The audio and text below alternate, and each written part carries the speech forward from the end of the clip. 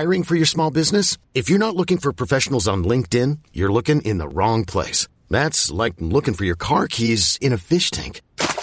LinkedIn helps you hire professionals you can't find anywhere else, even those who aren't actively searching for a new job but might be open to the perfect role. In a given month, over 70% of LinkedIn users don't even visit other leading job sites. So start looking in the right place. With LinkedIn, you can hire professionals like a professional. Post your free job on linkedin.com/recommend today. You could spend the weekend doing the same old whatever, or you could conquer the weekend in the all-new Hyundai Santa Fe. Visit HyundaiUSA.com for more details. Hyundai, there's joy in every journey. Welcome back to another episode of Inside the Forest. I'm your host, Cameron Lemons-Debro. It's going to be a little bit of a different episode. I'm not going to fully talk about the Wake FSU game because, one, as I'm recording this, it's Monday night. I'm currently sweating out a fantasy win. Two, my schedule has just been also awful. Thank you guys so much for kind of being patient and appreciative. I've just been dealing with a lot of stuff. There's some stuff I've done for fun. I had to deal with the planning some funerals. It's been a weird aspect on my end, but back schedule after this will be back in its normal schedule. So I'm talking a little bit about that, a little bit about the ACC schedule that was released tonight. Tonight as I'm recording this, it'll be up on Tuesday morning. And then talk a little bit about the basketball exhibition. I personally wasn't there, but I know Les Johns was. Talked to him a bit, talked to a few people that I trusted as sent as little plants to go and watch the game and see, like, hey, what should I be watching out for, especially from what I've seen from practice and going into the game. The FSU game. I came out of the game just kind of like whatever. Nothing about that game changed my opinion on things. You were 21-point dogs, didn't cover. Oh well, it's life. I came out of it I did come a little worried more about the defense getting gassed because I'm curious of how much of that was your defense trying to hold up against a top 3 team and then just eventually running out of gas in 69 plays. Or, is this just is that the longer sign of wear and tear on this defense being out there for so long, so many times? That's something that I'm not like concerned. The PFF grades will probably be up by the time that this podcast goes up. Everyone, I think out of both the offense and defense, I think there are maybe out of people that played more than just 3 snaps. I think the number was about 6 that I'll pull it right now. Actually, 1, 2, 3, 4, 5, 6, 7, 8, 9, 10, 11, 12, 13, 14. There are 14 guys. Jamari only played 7 snaps. There are 14 guys that grade above a 60. Wake played about 42 players. That's not good. I think they had as many people grade. They had about as many people grading in the 40s or below than they did 70s or higher. It was not pretty. I mean, it was just one you got kind of stomped in, is what it is. So I'm a little worried about the defense getting gassed, but also on a short week, that's not really fun. But, you hope that Dylan Hayes he only played 4 snaps. You hope that, they basically just pulled him like, look, we just don't need you in this game. Let's just get you healthy, spend the next couple of days just doing nothing but PT and get you up to speed. I don't think there were any other injuries on the defense. I thought Kalen played well for the most part. I mean, there were sometimes he got, and there's sometimes he got Keon Coleman. About how that works in the NFL. That was an NFL level matchup. I thought Kalen and some other scouts were mentioning it on Twitter. I thought Kalen made him some money that game. I thought Jalen Garnes and Malik Mustafa made them some money in that game. I thought that those two did. The offense kind of is what it is at this point. 28th percentile. I'm more worried about your runs being called out by the defense. If you didn't hear that quote or read that quote from Justice Ellison, he mentioned that the defense, that Florida State's defense, was calling out their plays and calling up their runs like to a T, like both like formation run.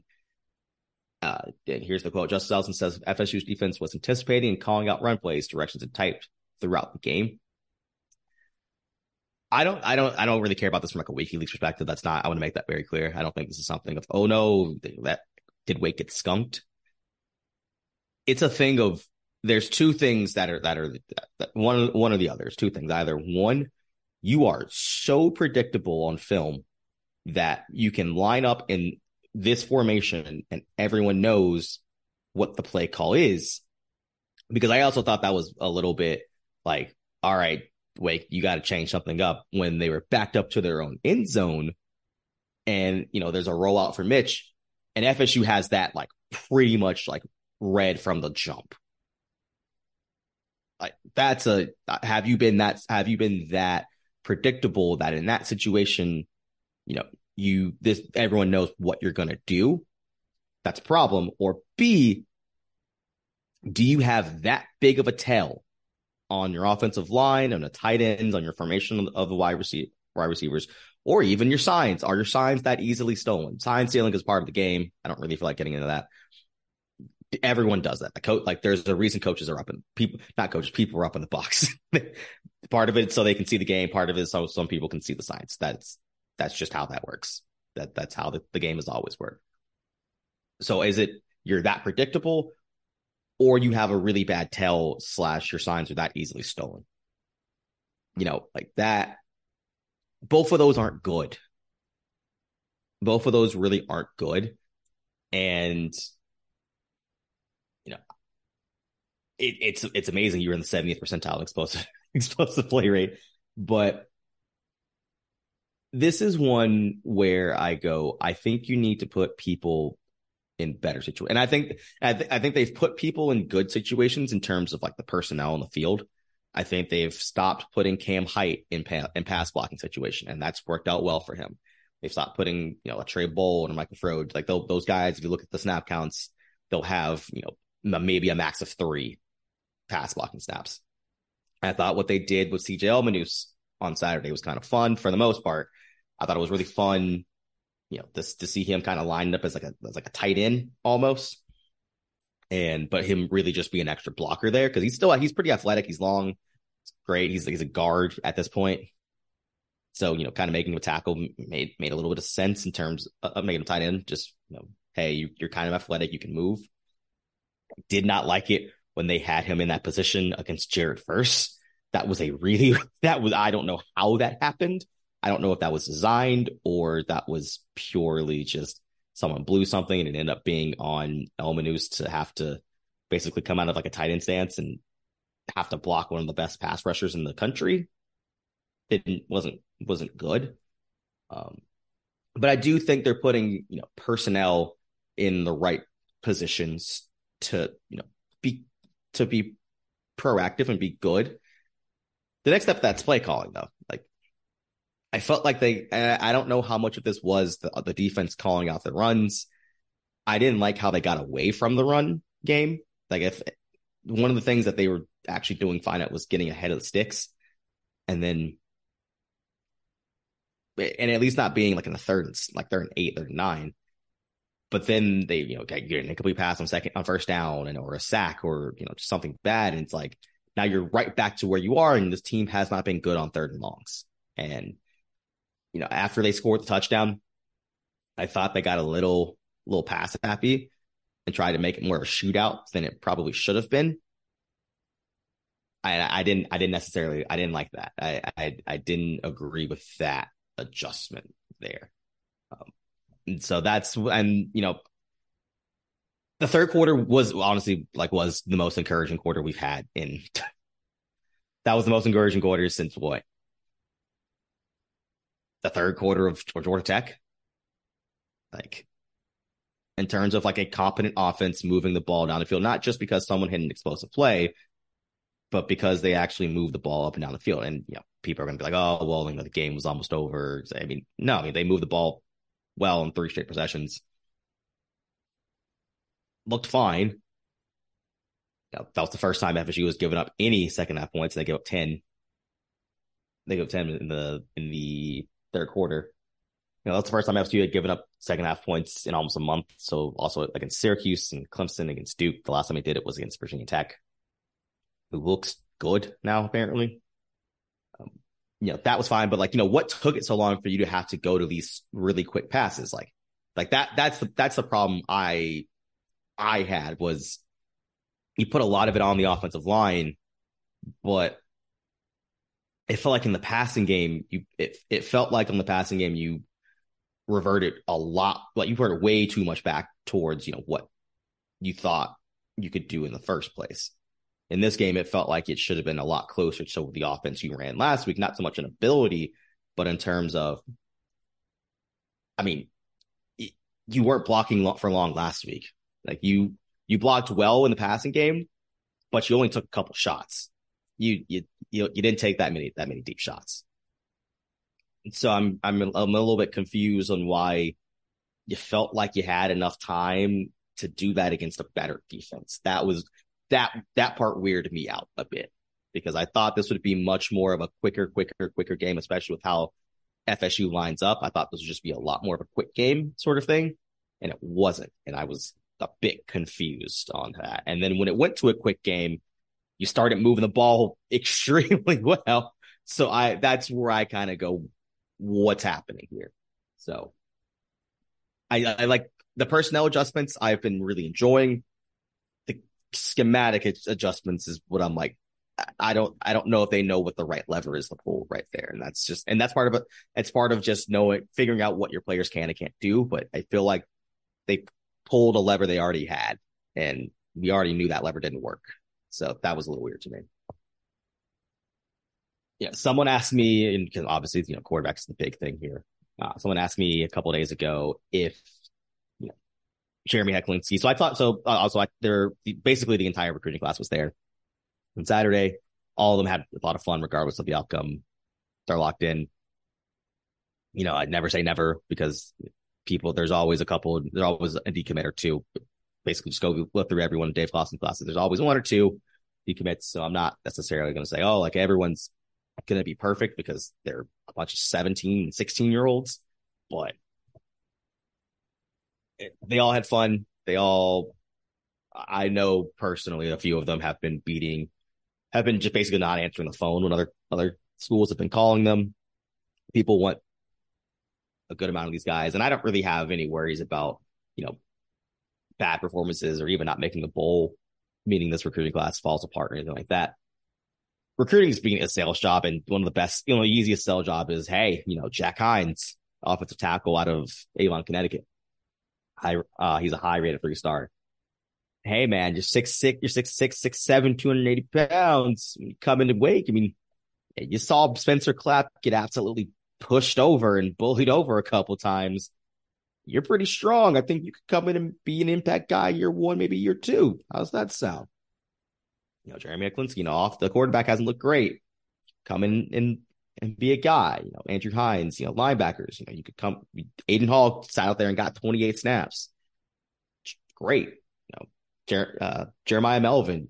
We've been missing a deep threat this year. You're 6'5", 185, run a 4.5 40 laser. Yeah, man, I think you get out there early when you show up.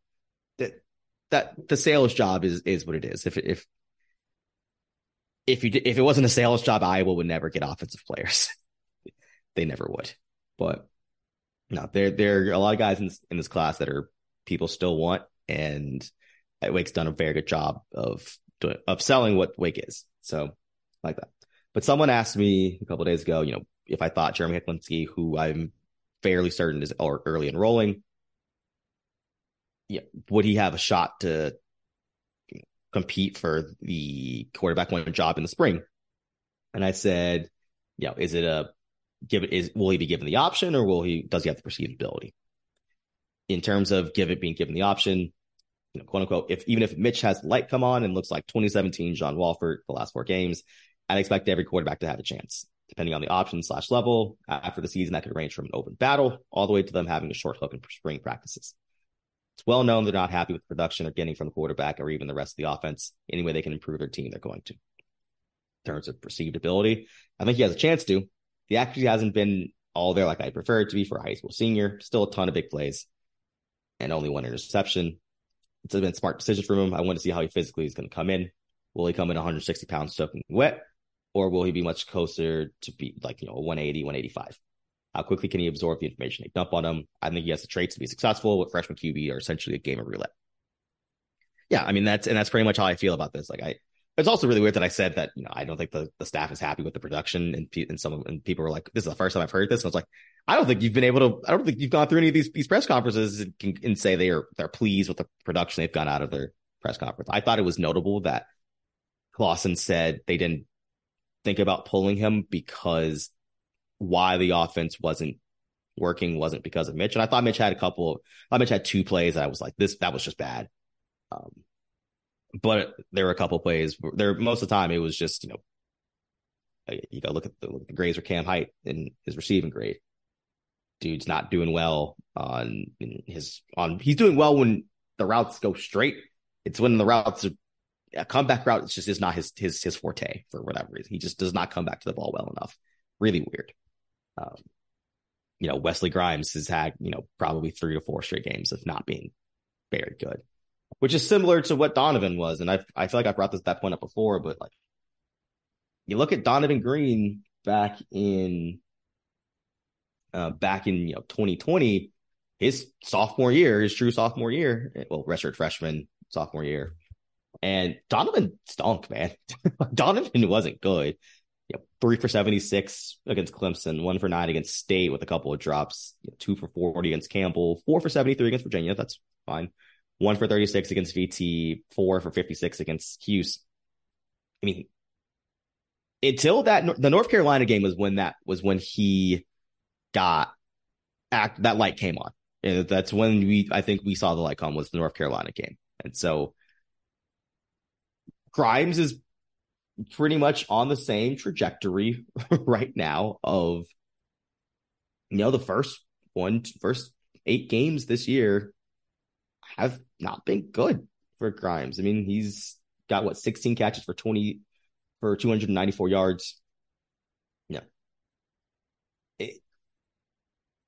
Could he break out against one of the rest of the opponents? Absolutely. But Wesley Grimes is doing basically the same sort of things. And looking at the grades, they're pretty similar to what Donovan did his sophomore year. Will he become Donovan? I don't know.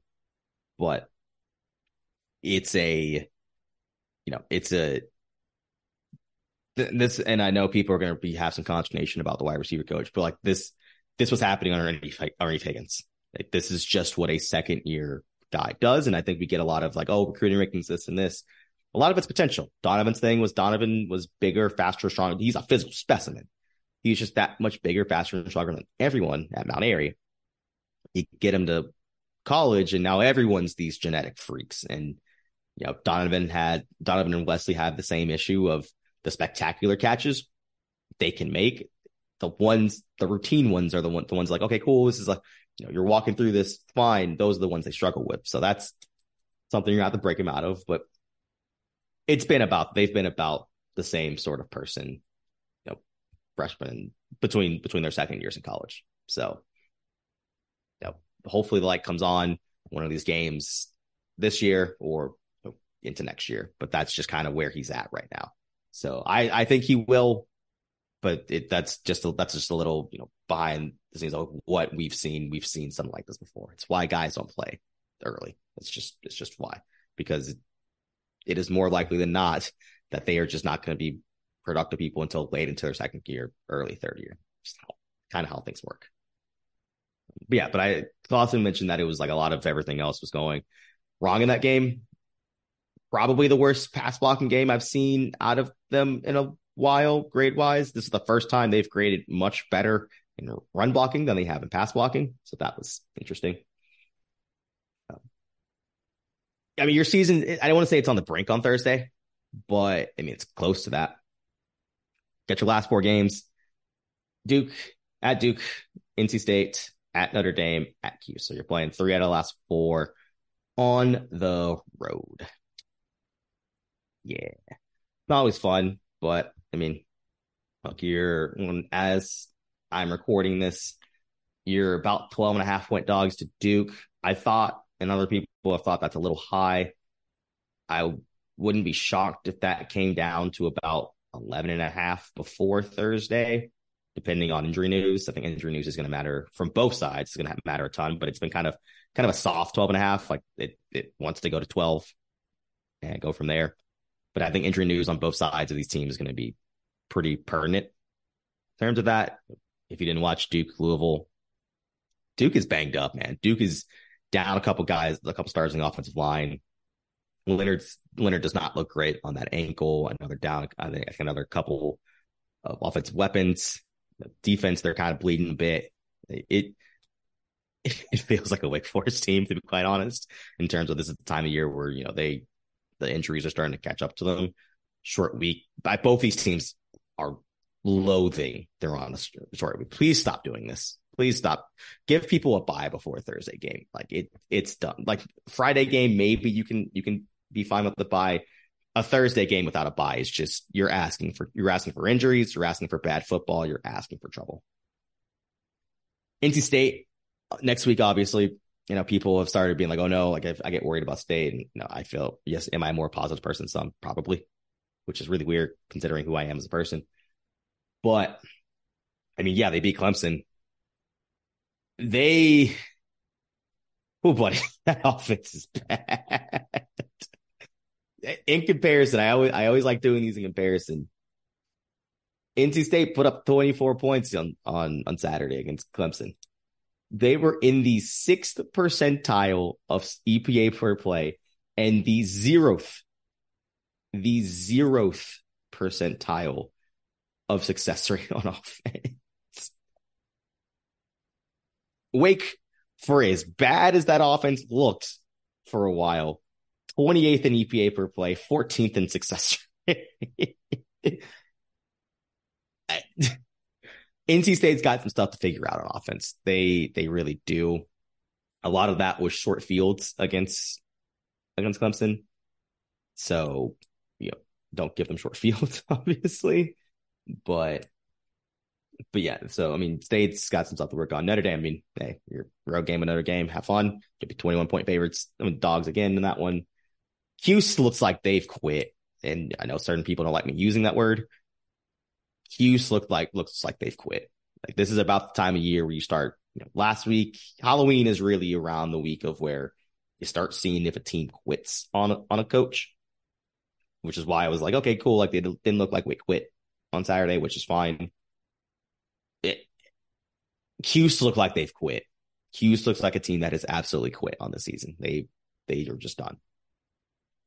That's so I mean, you could come out of here with 6 wins, 7 wins. You could come out here with 5. You could come out here for no situation here would surprise me. 7 wins wouldn't surprise. 8 would surprise me. Winning out would be no. We're not entertaining that. We are not entertaining that. But if you came out here with 7, you'll think you really should be shocked. If you came out here with 6, probably feels about right, given who you have left and where you have them. 5 to 6 is probably where that is right now. 4 would be an absolute. I wouldn't be stunned. I wouldn't be surprised, but I would be a little. I'll be a little taken aback. Like, okay, yeah. So you got a season. You got a full season ahead of you in terms of 4 games. That's your season right now. It's 4 games. Figure it out. ACC schedule for 2024 to 2030, because we're gonna sit here and think the ACC is going to be around in 2030. It might be. Who knows? Let's release tonight. All 4 North Carolina schools will play each other the next 2 years. The Mack Brown Cup is alive and well. Is Mack Brown going to make it to next season? We'll see. Wake, so everyone on this, and if you didn't read anything or didn't see the production, I don't know why that thing has to be 30 minutes to an hour. Some people get 3 permanent rivals. Some people get 2. Some people get 1. Some people got none. Louisville got none. Wake Forest got 2. They got Duke, and the return of the NC State Wake matchup. I know a lot of people were very, very upset about this. Players, fans, coaches from one side. This side were upset about losing that rivalry. It'll be back. I think that's a very, very, very good thing for just for fans. Like I don't really care about it being good for the ACC or it being good for this program or that program or whatever. that's good for the fans. The fans have gotten shafted in so much of this realignment stuff. That's fine. But I do get to go to Stanford next year. Wake goes to Stanford, hosts Cal. I will probably be going to Stanford. Some of my best friends live in San Fran, so that'll be a fun trip. Outside of the permanent ones, just over the course of this schedule, Georgia Tech will play Wake 5 times. Wake also gets UVA and Miami 4 times. On the other end of the spectrum, they only get Hughes, Boston College, Louisville, and Pitt twice. Wake still has not played a road game at Pitt, by the way. I think that's not until 2026 is when they get that. So the schedule's interesting. No, I don't want to do too much of a deep dive because this could all change in 2 years, and I just go, okay, it's all change tomorrow. But I thought the ACC did a fine job in terms of having to do what they have to do here. I do think this home schedule, though, in 2024 is going to be very, very good in terms of just being fun because, I mean, you get NC, Ole Miss, UConn, maybe, possibly. That one might fall off the schedule. There's some stuff with UConn having to possibly drop games because of other stuff. Cal, Clemson, Duke, UVA. So I think that's a very, very, very good and fun situation there. I really enjoy that. I think it encourages people to come. There are some good games there, some easy games there. I think that's going to be positive. So, and just so if you're curious about the whole UConn thing, UConn has scheduled games with it's because of Army. Army has to drop some games because they came there. It's a whole weird situation. So I think they'll still play them next year. We will see. But yeah, so last and certainly not least, you have the basketball exhibition that was on Sunday. That was great. That was an absolutely very, very, very fun game. Obviously, people could not watch that, and I thought that was a little bit of a disservice to the fan base. I think people are starving for basketball content, given where you are in football, and also just given where this team is right now. I think that granted, you were without Efton Reed and Boobie Miller and Bramo Kanka and without Jao Tuka, but I thought people at least wanted to see Hunter Salas, Andrew Carr, Cam Hildreth, Parker Fredrickson, the works. And obviously you come out of there with a win. Some exhibition wins are always weird, and yes, there were some people that should have fouled out in the game. The game was played like it was, from what I heard, the game was played like it was a normal game, and the kids didn't know that they weren't playing without fouling out until they were told, oh no, go back in there, you had 5 fouls, but we don't care. So Wake was down a bunch of players, only had 8 available players in this game. Hunter Salas and Cam Hildreth went the F off. I think the points are one thing.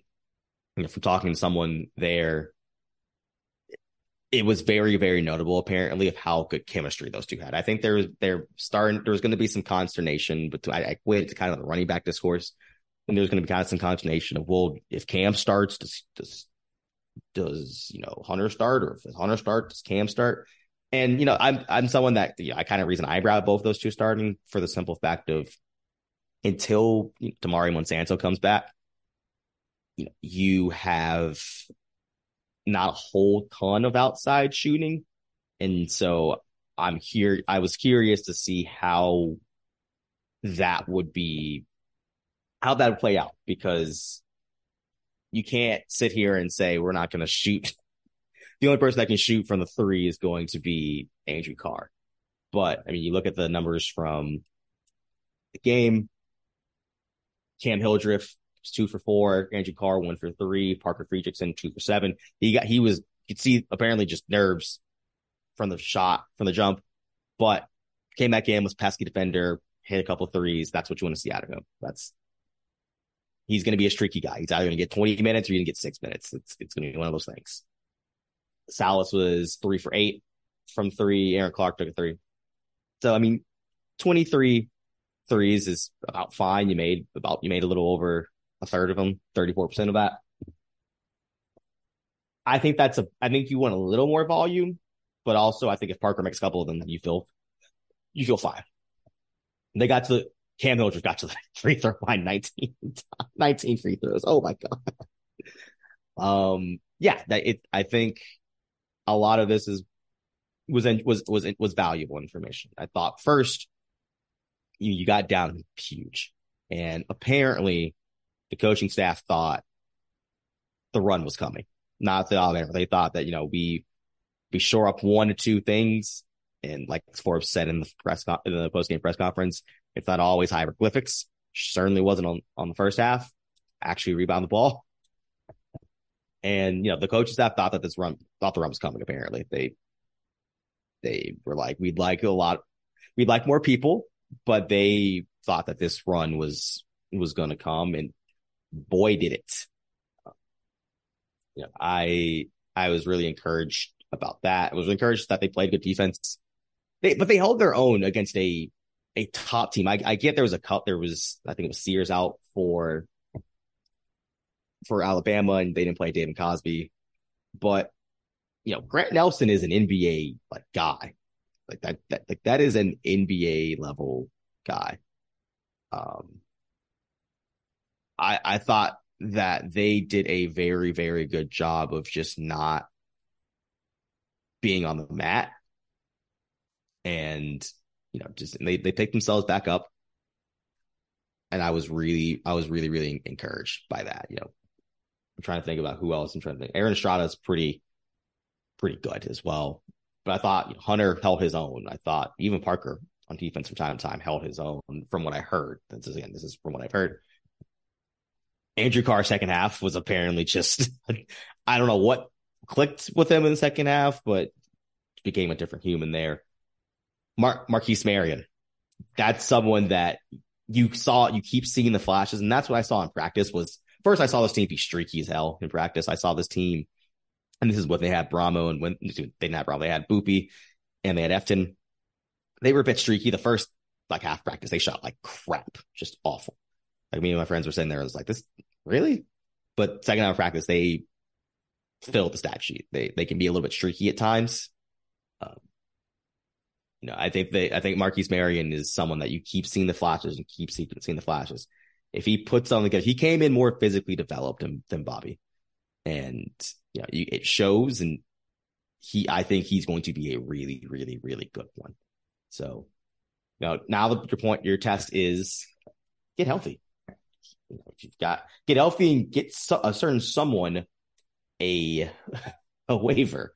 You've got your opener against Elon on November 6th. It's next Monday, and then that Friday you go to UGA. You've got to get healthy and hopefully have that waiver by then. If you don't have the waiver, it's not the end of the world by then. I think it's a done process that by November 10th or November 6th, you wouldn't have a decision. And because Forbes has been on the record about this. We don't have a preliminary decision. This isn't even at the appeal stage. We don't have the initial decision here. That's so dumb. That is increasingly dumb. I don't understand the NCAA at all.